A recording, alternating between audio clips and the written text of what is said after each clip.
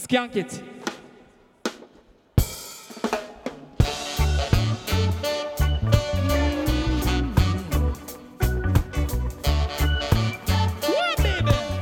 And we're off. Yes, here we go.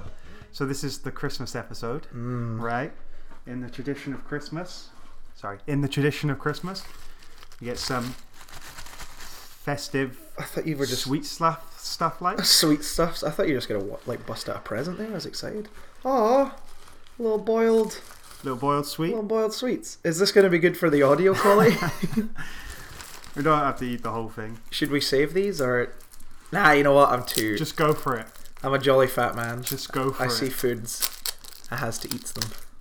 Thank you very much, Danny. Where'd you get those from? Just the wrapping. Just get it on. It's boiled sweets. They're very stuck to the wrapping. Scott trying to get out of the wrapping. I think I might have got some plastic there, but what are they? Gag sweets. They're horrible. Did not enjoy that. You just ruined that. You ruined that whole experience. Well, that was awful. Where'd you get those from? I just bought them when someone came back from holiday. So what's your one? Because you're chewing away on that like it's nobody's business. I haven't tasted the bad taste yet. You're kidding. That was immediate.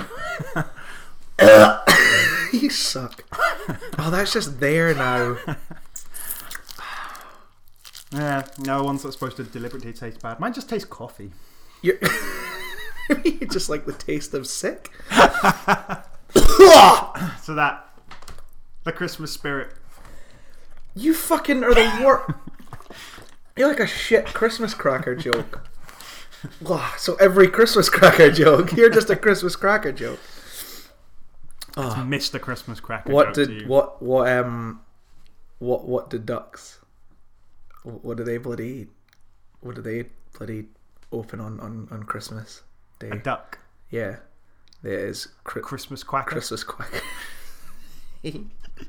I assume that's in a cracker joke somewhere.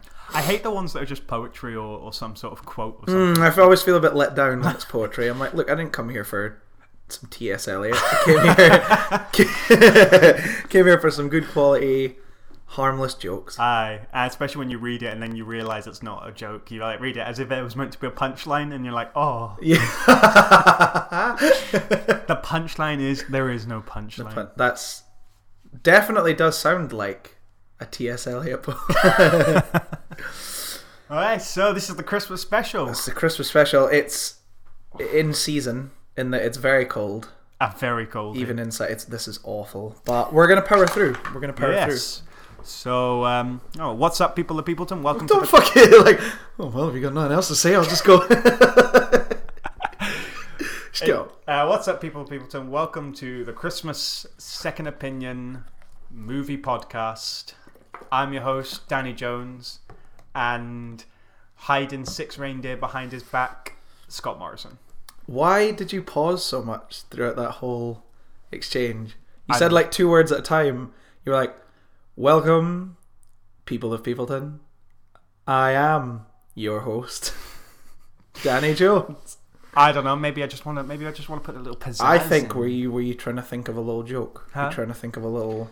Do you know what? Do you think I spend that much thought on those jokes? They're all nonsense. I think you were trying to come up with a little something. Well, I clearly failed. Yeah, so it's Christmas. Merry Christmas, everyone. Merry Christmas. I mean, it's probably not Christmas Day. No. But what are you doing listening to this on Christmas Day? Spend it with your family? What the fuck are you doing? Go open some Christmas crackers. Aye. Read some poems. Listen to this on Christmas Day. I've still got the fucking taste of those sweets on my hands. They suck so much. Yeah, so it's a Christmas episode. So we thought we would watch. Well, we thought about it and then we did it. We followed through. There's one thing they'll say about us Second Opinion boys. So we followed through with our plans, and we watched a Christmas movie. Yeah, aptly named Christmas Eve. Christmas Eve, yeah. Which Xmas Eve for the easily offended. Yep. So yeah, this is. I feel like I've seen it a few times now, just like lingering in most supermarkets. Because I wanted to watch it because I was in HMB and I saw the DVD box art, and it's just like very badly CGI'd, photoshopped Patrick Stewart, and then a bunch of randoms that I've never seen before. I was like, this Danny, this is the Christmas movie. No one will have seen it. No. So no one will listen. Did it even get theatrical release? No, I don't think so. I didn't care to look. I assume not. You might have seen it if you're going through the supermarket and you've seen Christmas Eve and it's just a Christmas film with Patrick Stewart photoshopped on the front. If you see it, just leave it on the shelf. Don't feel obliged to buy it. Leave it sitting there. Yeah. So we take a film on the podcast. We one of us. It was one of us. Who's defending? We've not premeditated this. Yeah, we've not. I mean, again, another thing they'll say about us Second Opinion boys is that we're always one for preparation. I don't know. Let's just get into it and see what we come up with. Should I do a story summary? Yeah, give it a quick rundown for the people who definitely have not seen this movie. Everyone else. Right, so we are in New York on Christmas Eve, Christmas night, and we follow a collection of people as they 6 different groups as they go into a lift, different lifts, and a chap with a van. He's driving along. He crashes into a small electric box that takes out quite a few blocks in New York City. Good solid grid. And leaves these 6 groups in 6 different lifts stranded in the lift. And they have to face each other and they have to say things, inspiring speeches. There's a lot of inspiring speeches. Cut to... there'll be an inspiring speech, and then it'll cut to all the different groups, and it'll all be in slow motion, and they'll all be thinking about themselves. And I described it to you halfway through. I was like, "This is just Cloud Atlas." It is very. But instead of alternative reality, it's just lifts. different stories. It's a very, very bizarre setup because we kind of had an idea of the summary, but I think we just presumed it was one. We assumed it was one lift. So when I got it and I was just flicking through it just to kind of be like, what's is this all good? Is this all good? And I'm seeing there's all this different stuff happening, and at one point there was it cut to the people in the lift with the body in the hospital bed, and I thought, just based on the kind of split second I saw, I thought maybe one of the people in the lift was having a vision of a relative that they had that passed away, and they were remembering the last time they saw them in the hospital, and that this whole movie, but because they were still in the lift, so I was like, this is weird. Is this whole movie going to be people re-experiencing moments from their life and stuff, but in a lift? Wasn't like that at all. No, it was literally just it was in a hospital. 6 different.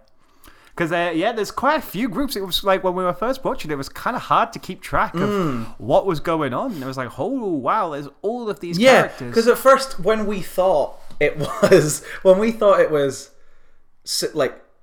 everybody gets into the same lift. It's so you get this guy and he goes into his office to say some things, and then you got these people running with band instruments, and then you got some doctors in the hospital, and I was like, where are we?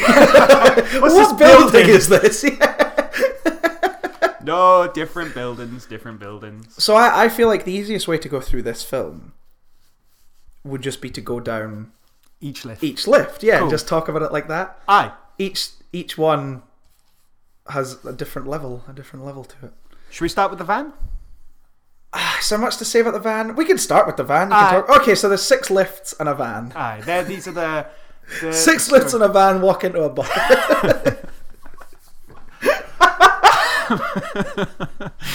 6 lifts in a van and Patrick Stewart walk into a bar.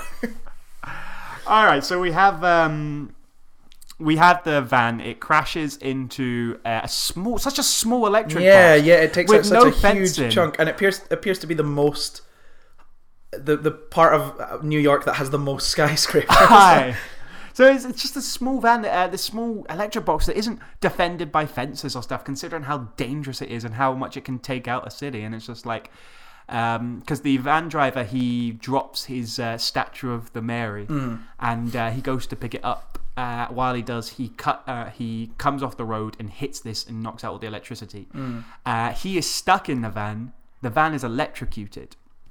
So the electricity is passing through it, which is supposed to be holding up all the lifts, because apparently emergency brakes act on electricity, which I am very sure is not Yeah, true. I mean, I don't know how lifts work.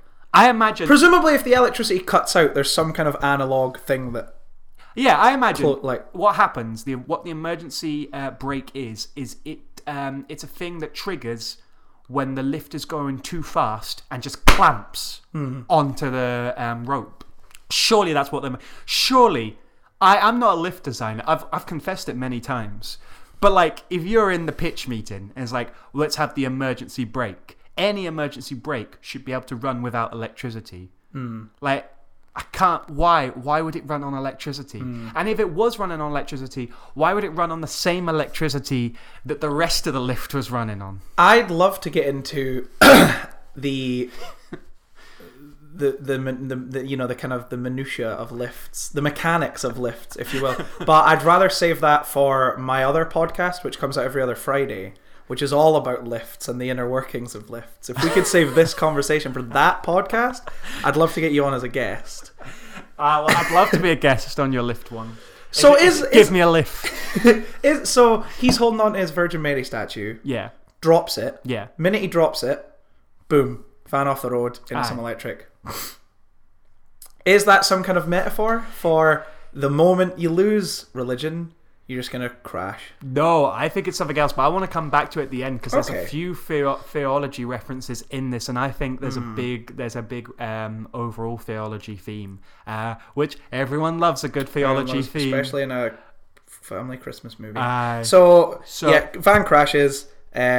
Guy, he tries to get out, but because of the electric current that's going through the van, if anyone tries to get near the van, touch the van, they'll be electrocuted. So they decide that the best way to get him out is to wrap a crane around the van and lift the van up and move it off the electricity. That's the plot of that one. Yeah. Not a lot to it. No. Keeps coming back to it. We never really learn anything about anyone. No. In either of the two people involved in that story. It doesn't matter because they're not white.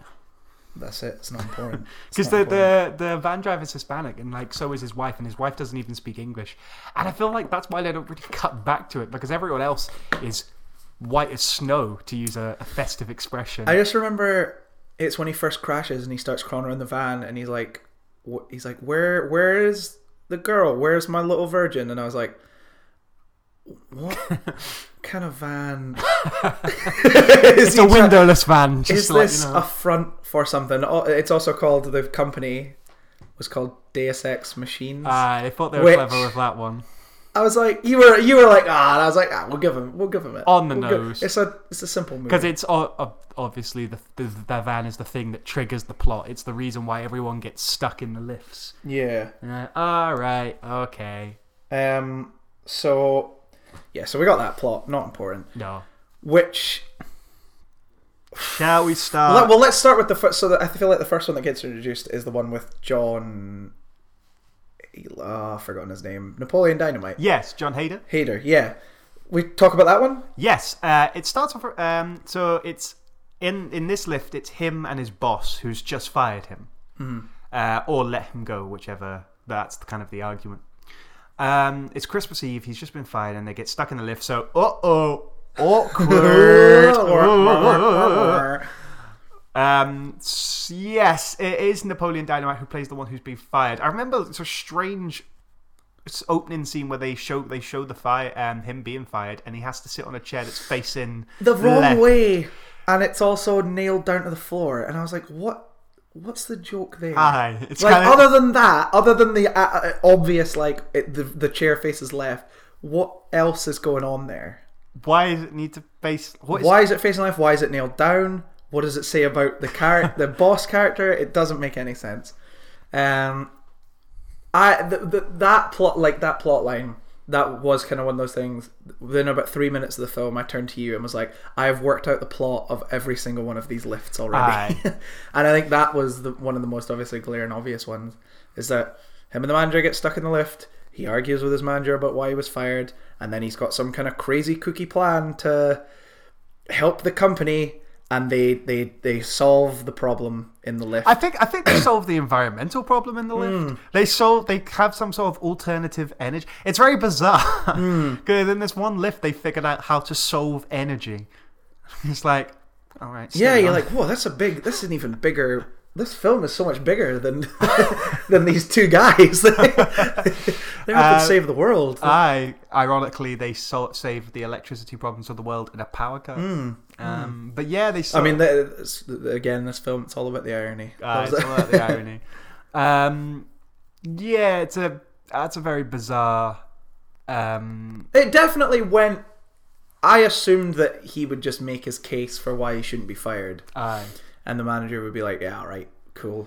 Maybe I shouldn't be but then I'm like, you're a dick for firing me. And he'd be like, I'm not really a dick, I'm a nice guy. This is just my job and people don't understand me. It does go that way. But then you got this extra little thing of they solved the energy crisis from a lift. Bit weird. That's one of the that's a strange one. But like it's kind of know where it's going. It's not very interesting. I'm not going to claim that interesting. Well, if you don't think that one's interesting, Danny, then boy howdy, because we have another 5 of these to get through.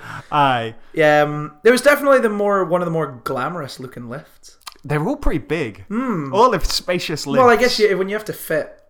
Well, there's only one lift with one person in it. Yeah, that's Patrick Stewart. I wonder. So let's talk about Patrick Stewart's one then. That seems like a good progression since it. So Patrick Stewart is the only one in a lift on his own. Do you think they just had him for a day and they were like, if he's such a pro, he'll be able to just do all this very easily. If we put anyone else in with him, then we're going to have to hope that they can keep do their thing. And if they keep fucking up, we're going to have to keep retaking it. We don't have time. We've got him for a day. Get him in there by himself, have him moan a bit, grumble. He goes a bit mental from the hypothermia. And then we're done. Patrick Stewart's in our movie. And we can chuck him on the front of all the posters and make him look as if he's really happy and he's in amongst the gang, but he's not at all. He's on his own. He's certainly. I don't even think it's because the actors wouldn't be able to keep up with Patrick Stewart. I think it's so that they don't have to shoot reverse shots with other actors. Yeah. I genuinely think that they had... Because what happens with Patrick Stewart's character is he's up on the roof and he's trying to finish off the building of his penthouses he's building. He's to argue with the architect. He goes to get this it's more of a builder's lift. It's it's on the side of this construction. It's like a wiry one. It's not still outside. It's not a outside. sturdy lift. No, it's that one cuts out, and he's on his own in that lift, shouting at people, "You're fired! You're gonna be fired! I'm gonna fire! I'm gonna make sure you're fired from the next 3 of your store. You're fired! You're fired!" Yeah. All right, sugar, calm down. So his. I feel because they only need one small set, and that's just the lift. He's in a couple of other things, but it's not for very long. Definitely, it's a green screen lift. He's in it. He actually probably the one who gets the most action. He does get, yeah. He falls out the lift twice. He does fall. He does nearly fall out of the lift. He nearly falls out of the lift. But he has some solid upper body strength because he is able to pull himself right back up onto that lift. It's impressive for a guy who's getting on. Especially it's a bit. He is strange, but I feel like that's it. They just wanted to shoot him doing some monologues really quickly so that they could claim that they have Patrick Stewart in the film, because he is the first build, or when the opening credits come up at the beginning, starring Patrick Stewart, and he is not in it for a lot of the film. No, I'd say maybe about 15 minutes or so. If that, out of an hour and a half. I wouldn't even say 15 minutes. That even seems excessive. Yeah, maybe 8. He's one of the cartoon boss. In fact, he's even when one of the first things you see is he's looking at the plan of his building on the back of someone crouched over a table. Yeah, it's cartoony boss, and he's literally shouting, "You're fired! I'm gonna get you fired!" He shouts, "You're fired!" The first, so he fires somebody on the roof, I think, and then when the guy phones him to tell him that the lift's off, he fires that guy. Then the guy turns the light on to be like, "Are you okay? We're going to get you out." He fires him. A bad person. Just but effectively playing Scrooge. Because it gets to the end and then he has this one night where he's stuck in a lift and he's changed now. He's a changed man. But I feel like he's the one who's most dangerous because he's up high and he's open air. They are stuck in those lifts for a long time. When he starts talking to himself, we were both like, is that the hypothermia Aye. setting in? Like, this is getting too real. Because he would freeze to death. They in fact, I would go as far as they need to. I don't care if he fires everyone and like, oh, he's not a very nice guy. They need to get him down from there because he's an old man. Well, I mean, he can't fire them once he's dead. Maybe that's the plot. Maybe that's the big plan. New York. They're supposed to be together, man. You've messed with one of us. You mess with all of us. The heart, Osborn. So, yeah, so that's Patrick Stewart. Weirdly, like, I can't remember who she looked like, but the actress at the very beginning who plays his, like, secretary, I recognised her. Yeah. And so I assumed he would get stuck in the lift with her, and she never comes back. No. Which was odd. None of our characters come back. And we're not even sure if he's really become a good person. Yeah, because at the end of the movie, he's in the car on the way home, and then they hit a guy on a bike, and he's like, "Stupid bike people!" And you're like, "All right, mate, fucking simmer." Bicycle, you're fired. You're fired from being a bicycle. I'm fed up with you and your bicycle. You're fired. Fire you and all your bicycle wives and children. And when you go on to be a job as a skateboarder, you're fired from that as well. Yeah, he's just a real not nice guy. Just an unnecessarily not nice guy. Turns out though that Napoleon Dynamite is his son. Yeah, his son seems real nice. These lifts people are somewhat contrived. They're all interconnected. Yeah, they're all kind of in relationships with one another, or they're. Yeah, that was pretty much it. They're all in they're either relationship or they're actually related in some way. They know each other in some fashion or the other. So it is kind of contrived. They were stuck in lifts at the same time. Very contrived. But I mean, it's a movie. So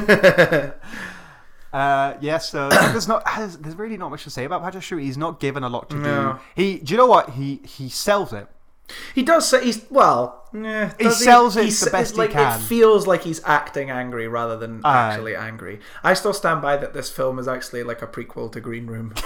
And it's like after this he quits his job and becomes a Nazi. He's like, I'm so done with people, I'm going to go become a Nazi. Especially after it was the black guy on the bike that he hits. He's like, fuck it, I've had it. White supremacy. That's the only way. That's the extreme he goes I'm against white supremacy. I'm a Nazi and I fucking hate bicycles. Also, I don't like lifts anymore. I don't know what it is. I hate them. So everything's going to be on the ground floor. Bungalow as far as the eye can see. Hey, was there any stairs in Green Room? That's true, actually. There was. So that bleeds into my theory. Yeah. So then, what's the next one? We got the musical, the Christmas band. Yeah. Okay. So what have we done? We've done. So this is the third one plus the van. Okay. So there's these guys are they're heading. I presume they're in the concert hall and they're using the service lift to get up so that they can play their instruments because they're an orchestra-like band. But they get stuck in the lift. Whoa! They get hysterical very quickly. They do. They all hang around in that lift. Yeah. It's not long before someone whips out a gun out their cleavage and. That was ridiculous. Yeah. So two of the characters they start fighting because they're all stuck in the lift. They're all frustrated, and then a gunshot goes off. And at first I was like, it'll be like a noise that the lift's made. They're fighting, they're moving about. It's caused the lift to kind of shake, so this will be the moment where they're like, we need to chill, otherwise the lift is going to come. No. Gunshot. Just pan to one of the women. She's just fired off a gun into the air. And she stuffs it back into her cleavage, and she's like, when you look like me, you have to carry around a gun. What? That absolutely mental. She is on her way to she is surrounded by people and is on her way to perform on stage. When is she going to need to shoot someone? It's mental. It's a strange moment. It's the most absurd. There's no need for that because the gun never becomes an issue again. No. There's that whole thing of, what is it? You show your gun in the first act, you got to use it by the third. They do Never semi. happens. They do semi, How? but because she's using it to try and get. This is how dramatic the orchestra are. Not only do they whip out a gun within the first 5 minutes of being trapped in a lift, but they're also worried about the water supply. They're worried about the water supply. I said, guys, you're in the middle of New York. You're only stuck in a lift at a power outage. I'm sure you will not dehydrate. Yeah. And they're like, well, because they're like debating the water as if it's Lord of the Flies. It's like, should we preserve the water or should we drink it now? I was like, guys, you're actually connected to people by a phone in the lift. If you need water, I'm sure you won't dehydrate. They would act like they're stuck on a desert island, and there's a bit of a confrontation between the person who wants the person with the gun, and she wants to almost like a stereotype of an American, wants to shoot her way out the lift. Literally take the gun and shoot her way out. But that's just mentioned. They're kind of like, well, they're about to go for it. No, they're about to go for it when the person with the water flasks holds the water hostage. That's right, and she's about to pour it all out because she doesn't want them to shoot their way out. And the person with the gun goes, all right, I won't shoot myself out, but only if you play Silent Night on the violin. Yeah, it took I feel like they had the best for pardon the pun, but they had the best gig because they had instruments, so eventually they just keep themselves amused by playing music together. Oh, who'd have thought? I'm like, that's a good. Yeah, I'd rather be in that than the Patrick Stewart situation. But they get hysterical so quickly. They do. It's ridiculous. They all seem like they fucking hate each other, even though they're meant to be in this band. They're all just immediately at one another's throats and stuff. The gun is brought out after an argument that starts off with "Who farted?" Yeah, that's literally where it starts, and it ends with a gunshot. So we try to get some depth with the characters. Yeah. So one of them, she's like, "Oh, I'm so bored. I'm bored of being a violinist. I wanted to be a dancer, but my mum wouldn't let me." And it's like, "Oh, fucking." You're playing in what is it? They even say that she's playing in one of the best bands in the world. One of the character calls her one of the world's finest violinists. Yeah. It's like, oh, because you didn't get to Mummy wouldn't let me dance. She wouldn't let me do this one art, so she made me go do another art instead. It's like, fucking sit down, you privileged arsehole. White. Yeah. Oh, this fucking movie is so white. Which it's white people problems. Christmas special. They all pretty much have white people problems. There are a couple of serious issues, but the biggest problems in all their lives is that they're stuck in a lift. Because that's how hysterical they get. So they go through some things, and there's a romance that buds at the very end, a tacked on romance. Literally, he's just like, oh, I'm in love with the woman with the gun, and the woman with the gun's like, fair play, I'll go for it. And you're like, what? And it's so awkward and awful and out of nowhere. It's so strange. It was strange. And they do kiss at the end, and when the lift starts going up, they decide to kiss, and she shoots the gun into the air, and then the nobody arrests her. The police open up and go, "Oh my god, what's the woman with the gun doing shooting?" She's like, "You got some holes in the holes in this roof of your lift, boys. Want to check that out?" And you're like, "No, we're gonna arrest you for that." Yeah, you're firing a gun in a public building. I don't care if you're trapped. We're gonna arrest. We're gonna at least inquire you about. Yeah, so that was nonsense. So what? I want to save the weirdest one for last. So what have we got now? We've got the one with the right. This one fucking messed with our heads a lot. The one with the art. Enthusiasts. It was like some sort of art fashion building that they were in. Yeah, and it was these gathering of people. It was. I don't know what building they're in, but who comes in is two women who work in fashion somehow, I believe. Yeah. One hulking of a Hercules man dressed as Santa. Looked a lot like Taylor Lautner. I don't know. It's Wolfboy from Twilight. Oh, I don't know then. No idea. And Twilight New Moon and Twilight Eclipse and Twilight Breaking Dawn Part 1 and Twilight Breaking Dawn Part 2. He stayed for all of them? I don't actually think is he in the first one? Yeah, he's in the first one. He's in the wall. He's two fashion girls. He's a hulking of a man who dressed as almost shirtless Santa. Yeah, he's just a really obsessive compulsive up himself artist, art creator. Yeah. And then could you get more of a stereotype of an art creator? Yeah, he's I'm stuck in this lift with all the ruffians, and it's like man who has to clean his hands as soon as he pushes the lift button. And he's like, the average person only cleans their hands 3 times a day. And it's like, and the last one is a very He- fucking obnoxious. Genius, No, I believe the think- film yeah, wants like- him to think. Thinks he like know it all, but no. I think it's that they want you to get that he thinks he knows a lot more than he knows. Yeah. Because he starts shouting down shouting down the phone to the emergency services about how they can fix the lift, and like he's like, "Oh, you can use this cable to pull us back up," and the person on the phone's like, "There's no such thing as that cable, but thanks for your input." I actually kind of like that. I like that they shut him down. They want him to be some sort of. So you can tell that they want you to think he's some sort of scientific mind, because not only is he wearing glasses, but he's wearing an Albert Einstein T-shirt. So it's like, yeah, okay, all right, Phil. We really need to convey. He talks in so much sort of technical babble.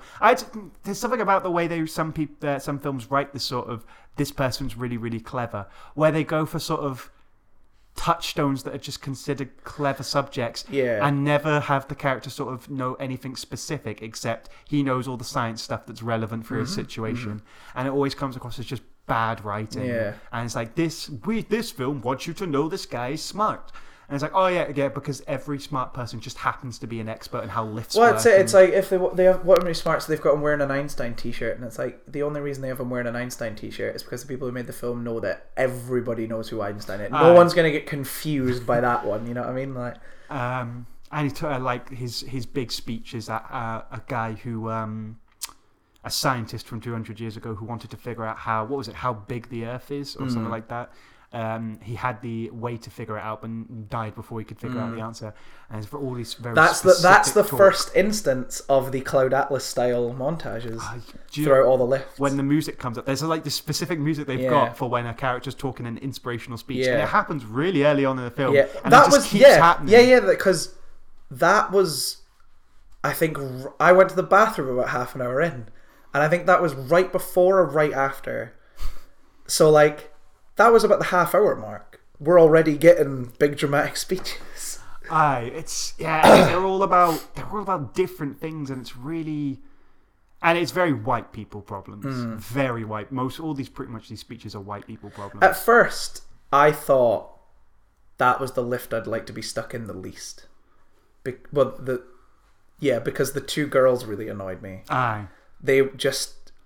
The moment they started talking, I was like, definitely would not hang out with them in real life. So, and then obviously you got the fucking arsehole science, like, I'm super smart guy, and then you got the snobby art curator. I was just like, whoa, this lift, I'd go off my fucking nut if I was in this lift. They drag out the art creator's hidden secret, where for some reason he keeps putting so this is so we can't just casually bring this up. Like, this needs to be, because they build that up. They build it up so much. So the characters are talking, and somehow, despite the fact it's only a lift, and the art creator manages to take off his shoe, take a box, or like a metal box of like a mint, like I think it's supposed to be mint, but like it's like one that looks like some sort of metal old sweet box, put it in his shoe and put his shoe back on. Yeah, and you're like, none of the other characters notice. You're like, what's he up to? Yeah. What's he hiding? I thought maybe it was like, is it drugs or something? And what's he hiding? They go through the film, and then like a long time later, he does it again. He does it again with his other foot. And you're like, what's he hiding? What is it? What's he doing? And then they get to the point where, towards the end, he's supposed to be presenting this art exhibit on Christmas Eve. They ask him to present it anyway. Right. And so right before this happens, you turned to me and said, what is the point of this? I need to know. And I said, it might just be to make him look taller, but that seems way too simple. Aye. And then he stands up, the woman squints at him and goes, did you get taller? And that was it. It was so tall. It was so he looked tall. Like, even though that was the answer that they gave out, I was still adamant there had to be something. Because it was so, like, because his issue was a hygienic issue. It was nothing to do with being short. No, it never was he ever insecure about his height, or even hinted he was insecure about his height. He was insecure about, he was a germaphobe. Yeah, he was a germaphobe. So it's like, so what's height got to do with anything? It's so surreal. And then at the end, like he's sitting on a bench with someone. Well, it's one of the women from the band. One of the women who from we the band. assume They knew each other. They know each other. But it never because she sits down, he takes off his shoe, whaps out a mint, and eats one, and then she eats one. If she didn't know him, that'd be a weird scene. There's no way that she would take the mint. She would get up and walk away. I wouldn't put it past this film. Sorry. I wouldn't put it past this film for that to be a natural scene. That they was just, he's off as a mint to and then stranger. it's like, oh, it's your Christmas present, I guess. Mint. Here's to togetherness. It's a strange, because they really emphasize it. It happens twice for each foot throughout the thing. And it's not even just that, they keep showing you. Yeah, there's a couple of times. There are a lot of times where they'll open the scene on his feet and then pan up to him, and then the scene will take place. They build it up a lot. They do, just so he's taller. That was it. And there was no reason for him to want to be taller. Yeah, like it's not even set up that he's that short to begin with. No. So then we've got, after that, we got the... Well, in that lift, we've got the hulking man who has some sort of... He has those tattoos. Which I'm very sure... It's kind of bizarre, because he has a tattoo, and on his chest, he explains every tattoo except the one on the chest, which is a pirate ship on one side, and a mermaid on the other side saying, I think it's "I love you so." And they say, "Who's that from? Who's that for? Is that for someone, your girlfriend or something?" And he's like, used to be. And then later on they cut to one of the band members' wrists, who has the mermaid tattoo that says, I think it's something like "I don't love you," which is a really on the nose way of connecting them and contrasting them. So yeah, it's really maybe it's because it's inconsequential that they would be talking about her, because it doesn't matter, because you don't really learn about her character, about her relationships or anything. I don't think so. It's hard to remember which band member's which. You don't really hear about anything about her relationships. You don't really go into his relationships. His arc is finished when he walks away with the two girls arm in arm. Yeah. Yep. There's nothing. But the "oh my god, I'm super smart" guy, he needs to get to the hospital. Why does he need to get to the hospital, Scott? Well, let me tell you something, Danny. Well, let's go to the hospital. Who's in the hospital? In the hospital, there's Gary Cole. Yes, Gary Cole. Who's a doctor. Who's house. And he's surrounded by lots of other doctors. But he's house. And then there's also the woman in the hospital bed. So this is where my weird, trippy, jumping through scenes saw that comes into play. Yeah, so they're trying to get this woman to surgery to operate on her tumour. I think they have taken her out of surgery.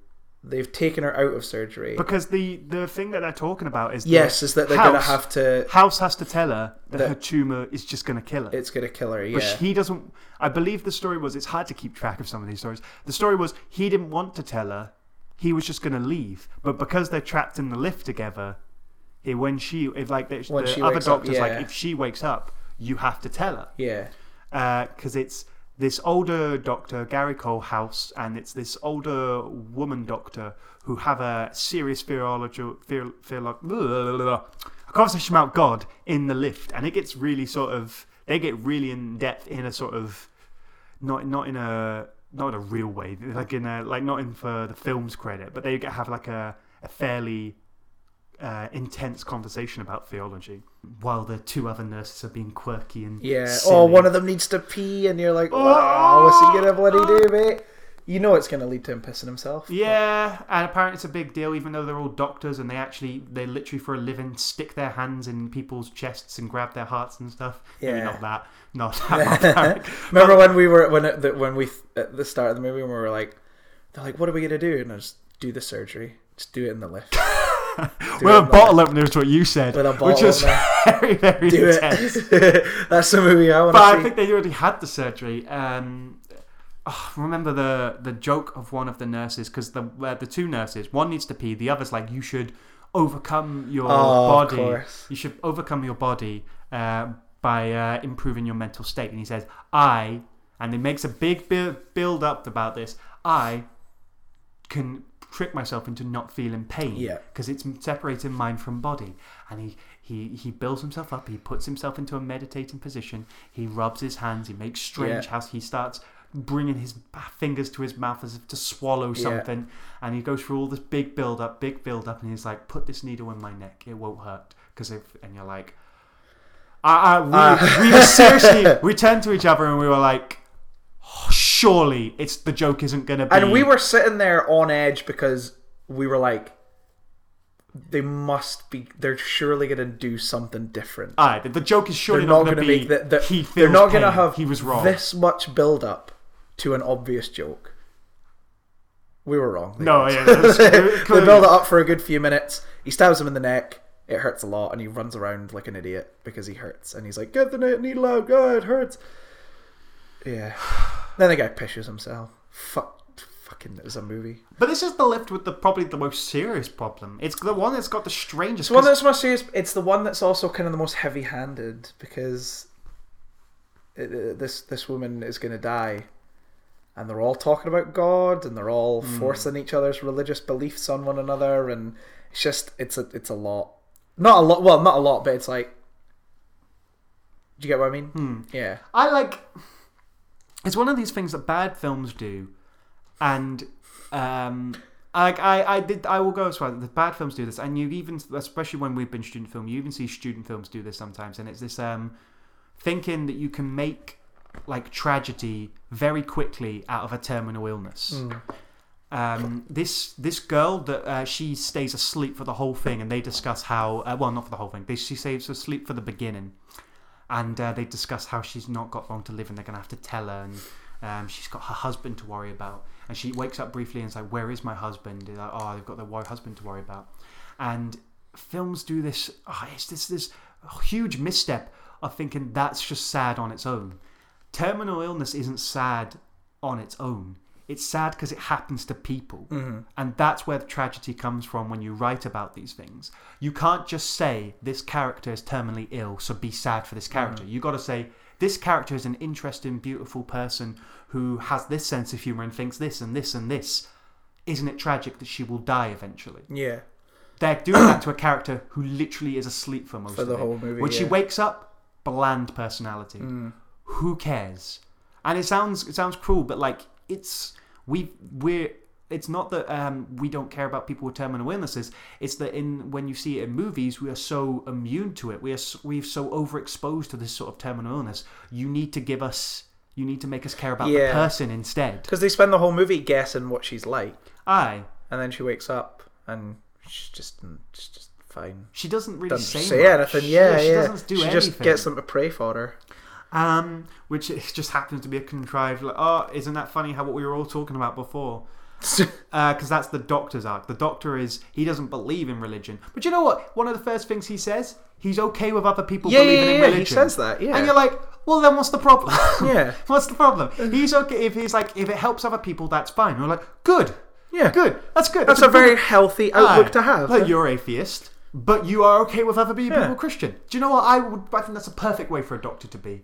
And that the woman's like, oh, but don't you think there could be more? Don't you think that you should believe in God? You're like, oh, fucking hell. And the arc comes back where, really awkwardly, the terminal illness patient asks the doctor to pray. Specifically, the doctor who doesn't believe it.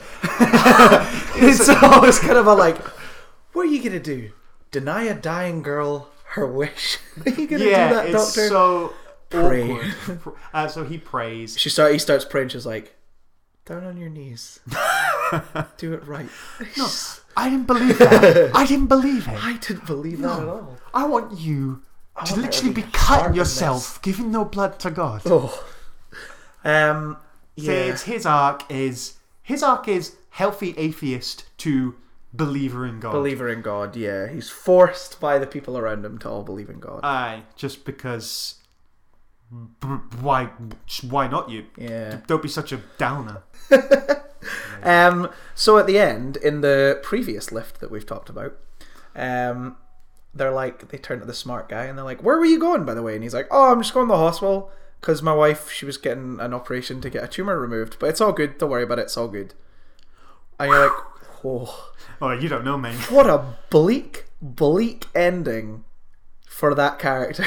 Because one of the only things the girl that's operated on says is that she doesn't want to tell the husband, yeah. Which is actually probably it's a big issue that I feel like the film, you're like, when she just says brushes over it. the film brushes over it. But it brushes over that so much where that guy just that character brings up that his wife's in hospital in the last sort of 5 minutes of the film.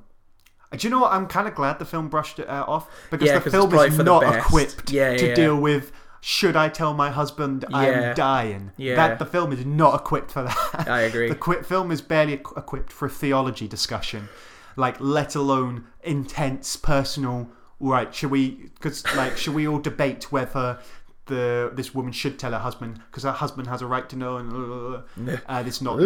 It's brushed aside, which, do you know what? It's probably for the best. But yeah, so because they end that lift, the fashion lift, with him doing that, and you're like, well, I know he's about to go away, be told by his wife that she's fine and everything's going to be okay, and then a few weeks later he's going to find out miserably that she is dying, dead. Yeah, that's the end of his arc. It's rough. Yeah, it's a rough way to end the film for that guy. It's the season to be jolly, la la la la la. The dead copyright. So then we get to the last lift that we're going to talk about, which is the one that disturbed me the most. Yeah. To the point where every time it cut back to this lift, I immediately felt uncomfortable. And I get that the film maybe wasn't trying to do that, but it's the effect it had. Yeah. So you got this lift, guy gets into the lift, woman stand there on her phone. He's immediately like eyeballing her. He's looking up and down. Point of view shot, looking up and down. Yeah. She's very clearly like not into it. She's kind of like, not into this. That's what I just said, but I just acted out a little bit. I liked it. So then the lift breaks down, and he starts basically just he just forces her to talk to him, and you just feel so uncomfortable the whole time he's doing this, where you're like, dude, just leave her alone, please, for the love of God, just leave the poor girl alone. Then he just whaps out his camera and just starts taking photos of her, and like, he's taking photos and he's taking loads of photos, and she like cowers down into the corner. She's like, stop, and I was like, this is too much. This is way too much. And so then everyone calms down a bit. You're like, alright, cool. And she's like, I'm really hungry, do you have anything to eat? It's like, got this candy bar, but if I'm gonna give you the candy bar, listen, but eat. Call it a chocolate bar. If I'm gonna give you this chocolate bar, we're gonna do like a photo shoot in this lift. This is the way they do it. The way the film presents it is like, if you want this chocolate bar, you have to do something in return. Cut to the next scene. Fucking, and you're like, this is the most creepy dude, and you're gonna cut there. And my thing is so then he takes all these photos, and she's into it, she's loving it. And then she starts to question. She's like, "Oh, did you? But you did me in makeup. Like, those weren't real. That wasn't me. You were taking photos of. I just played a character." He's like, "That was you, man. That was you. It's just all this fucking nonsense." And then the whole time I'm just like, "Why are you coming round to this guy?" No one should come round to this guy, because at no point does he change the way he is. No. He's still weird, right? Like, he's still just a creepy guy right up until the end. It's impossible to connect to him because of that. So when you get to the end and he like asks her out, and she's like, "Well, I've got a boyfriend," and you feel like you should feel sorry for him, but at the same time I'm like, you're just a creepy guy, and that's not how you should act around people you've just met. The film fails to portray it properly, because the film wants you to go, oh, we've misjudged this man. Yeah. He's actually a quirky personality. But you see, when he comes in, the film forces you to, his point of view, to look up and down her. He forces you to see his pervy view. And it's like, no, you don't get to backtrack and say, actually, that wasn't really him. That's not how filmmaking works. Once you give that impression, once you've shown us that, not even given an impression, shown us that's what he did, then you don't get to backtrack. Yeah. And he doesn't change. He doesn't go, actually, maybe they could have put the arc onto him and go, maybe I should have just be less objectifying. No, it's her. She's the one that's in the wrong. Yeah. Like, and it's because as where was I going? As well, it does that thing that fucking annoys me so much. a lot of the time in films, unless it's like Sherlock or something, where the character has been the two characters, they've been standing in a lift for a couple of minutes, they've said about 2 words to each other, and already the guy just knows everything about her, and he's like, you did this, and oh, I'll bet your mum and dad did this, and you were going to go to school but then you didn't, you dropped out because that, and it fucking annoys me so much when films do that. It irritates me so much. And it's like how did this weird fucking guy get all that, like, because it turns out to all be true, apart from she isn't an only child. That was the one bit he got wrong. Like, I keep getting lost. Like, yeah, it's contrived writing because it's backward engineering. It's like how did he get all that from 2 minutes with her in the lift? Like, she's standing on her phone. Like, fuck off. It's another weirdly written part. It's they want to portray this guy as, he's actually really deep and smart, and he's quite observant and clever. But he doesn't come off as that at all. He's pervy. At no point do you ever think, like what you said, at no point do you ever think, I've misjudged this person. Maybe I should be less quick to judge. It's your first opinion of him is bang on, and it never changes. No need for a second except opinion. For this one woman who appears to be suffering some kind of Stockholm syndrome. That's why I mentioned the Stockholm syndrome, being stuck in a lift for that long. Yeah, but so that's all our lifts. That's all the lifts. Is it covered? They're all connected because her That's last right. one Her boyfriend is the guy from the first lift.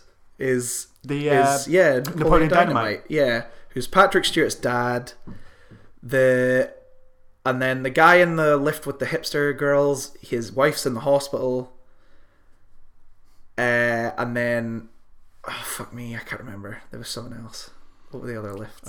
It doesn't matter. They're all connected, and when they all come out the lift, they all sort of pass by each other without realizing. The nurse that pisses himself in the lift is the cyclist who gets hit by Patrick Stewart's car.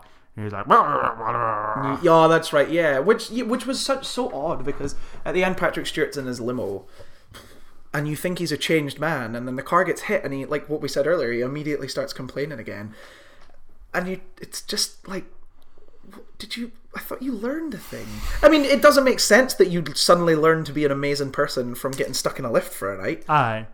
But like, it's a Christmas movie. You have to have the Scrooge character. Yeah, you wonder if that's their point, but they fucked up. Yeah. The last thing I had to mention was like, why when they all get out the lifts, why are there always media waiting for them? There is for which one is it? It's the band. There's media waiting for. Yeah, it's a very weak media, because it's all these people with microphones prodding them. But no, it's not like, when you see media in films, it's usually all these people shouting for questions and stuff, and flash photography. It's not that they're holding microphones in front of their face, but not actually being like, "What's it like to be the first humans in the world to be stuck in the lift?" Like, there's none of that. It's just so surreal. It was a weird moment that I didn't fully understand. A lot of them.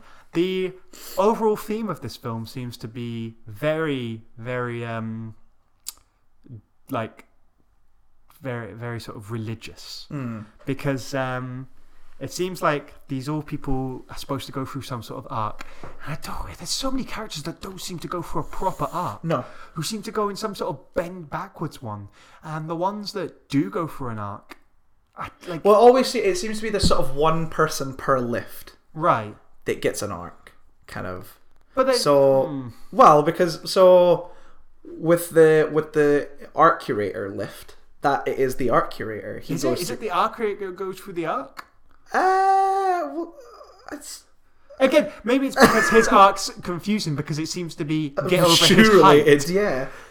He's nervous about his height, but you don't really get. Do you know what, that arc would have made sense if at the beginning he had some sort of mention. Maybe he was realistic. But even if the arc is insecure about shorts, even if the arc is him getting over his height, it's like he hasn't overcome. He's just found a very temporary fix for the problem. Surely that must be uncomfortable to walk around on mint tins. Shoes are made to fit your feet. Like, that's the way. I don't know how he managed to fit the mint tin. No idea. And then get his shoes very comfortably back on. Didn't make sense. No. Movie was garbage. So he had an arc. I guess the woman with the rapey guy seemed to have some sort of arc where, I shouldn't prejudge people, if you like. The boss decided to have an arc. I guess you should never fire anyone in case they have the energy solution. Yeah. Which, let's face it, a real thing is you have to lay people off in companies. Yeah. His arc, do you know what his arc should have been? To be more caring about the fact that they lays people off. That's it, yeah, because he's very that wasn't his passive arc. about it. Yeah. His arc was, oh my god, I shouldn't have fired this guy because he actually has the solution. You're like, that's not how the world works, though. So maybe your arc should be more, maybe I shouldn't have done it on Christmas Eve, or maybe I should care. Maybe I should have taken the time to move the chair so it faces forward, or something. Still the weirdest joke. I don't get it. The musicians, I guess. I think a musician lesson should just be like, Ollie, just calm down. Fuck me, like you're all gonna die from blood pressure problems. Patrick Stewart's meant to go for an arc, but like I think they're all supposed to go for an arc, even if the script kind of messes it up. They're all supposed to go through it, and it's all caused by the one incident of the van owner who loses his Mary statue, and I feel like it's supposed to be divine intervention. That's what they're going for. They're going for the characters are improved in this God's plan-like way by this one trigger event, which just happens to be the statue of Mary knocking over, so he's trying to go for it.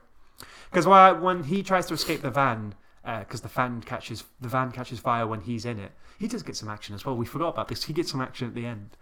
The guy in the van. Oh yeah.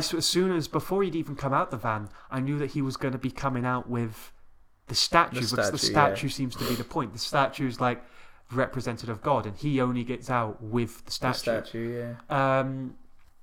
That links to the fact that there's theology in the Doctor. That there's a theology conversation.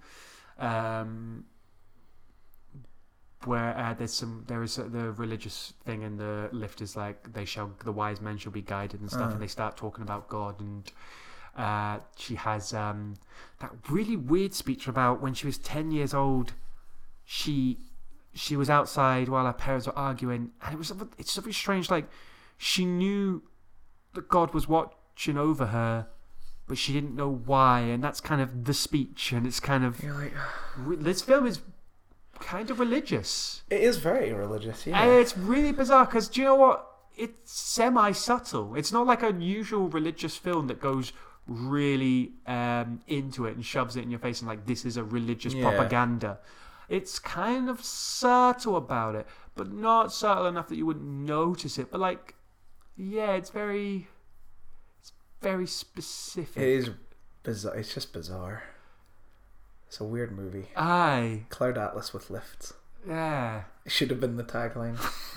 There's not really much to say on the kind of filmmaking aspects or anything. It's very basically shot. They try to do some kind of screens. But the Patrick Stewart stuff, it's very obviously there's a lot of green screen. They try to do some kind of tracking shots inside the lift every now and again, particularly the hipster lift. With the art curator, they try to kind of do a lot of like the cameras in the middle of the room and it spins around them as they're talking and things like that. It's fine. I guess it's as creative as you can get with a film set entirely inside lifts. Aye. So there's not really much to mention there. It's just shot. It's clearly just, you know what I mean? There's no passion behind it. It's just been made. Christmas Eve. It very much feels like a film that they managed to get Patrick Stewart for a day, and they've shot a film around it. Around the fact that they got Patrick Stewart, because they're Selling. like people. Well, I picked it up because Patrick Stewart was on the front cover, and I was like, "What is this? What is this nonsense?" And they very clearly only got him for a day because he's only in he's mostly in one location. He's mostly by himself. Just quickly, Patrick Stewart, do these lines in this lift green screen. Cool, done. Go home. Poor Napoleon Dynamite, man. Like John, what's his second name? Jared. Wait, what? John. Guy who plays Napoleon Dynamite. Surely after kind of how popular Napoleon Dynamite became, he must have thought like, I'm gonna hit the big time. Yeah, he just never hasn't happened, has it? No. Just never did happen. He's done a few things, but nothing really. He's in big. Surf's Up, which is a personal I love that movie. Yeah, I First didn't know he's in favourite one. Surf's Up. Yeah, he's the chicken. Oh, okay. I've not seen Surf's Up for a very Well, long there time. we go, Danny. You gotta get on it. You're missing out on some gold. But yeah, I think we can wrap it up there. Yeah. Like a neat little parcel, like a neat little present. Christmas That present. you'll get on Christmas. Take my joke. Even though I had a long-winded way of getting to it because I got confused. Scott, Yes, if you were Danny. stuck in a lift with me, Right. what do you think your character arc would be? 100%. I would realise that the only way to have peace is just to murder you there and then in the lift, and then tell people that there's someone in the lift. He hit his head in the lift. Devil. We've not brought up Devil. I was going to say, out of the two lift-based movies, which would you rather watch again? I'd probably go Devil. Devil's Devil's got some enjoyable moments in it. And it's all the same lift, so it's The easy same to keep lift, track of. easier to keep track of. You're not fucking jumping around 12 different lifts with Tom Hanks playing everyone in one of the lifts. It's real weird. Just Yeah. have a Merry Christmas, everyone. Have a good Christmas. Don't watch Christmas Eve. If you get any M&Ms, they're on us. Yeah. Eat your J.K. Simmons. Don't you fucking dare. Have Christmas. Goodbye, everyone. Merry Christmas. Merry Christmas. Just leave you with that.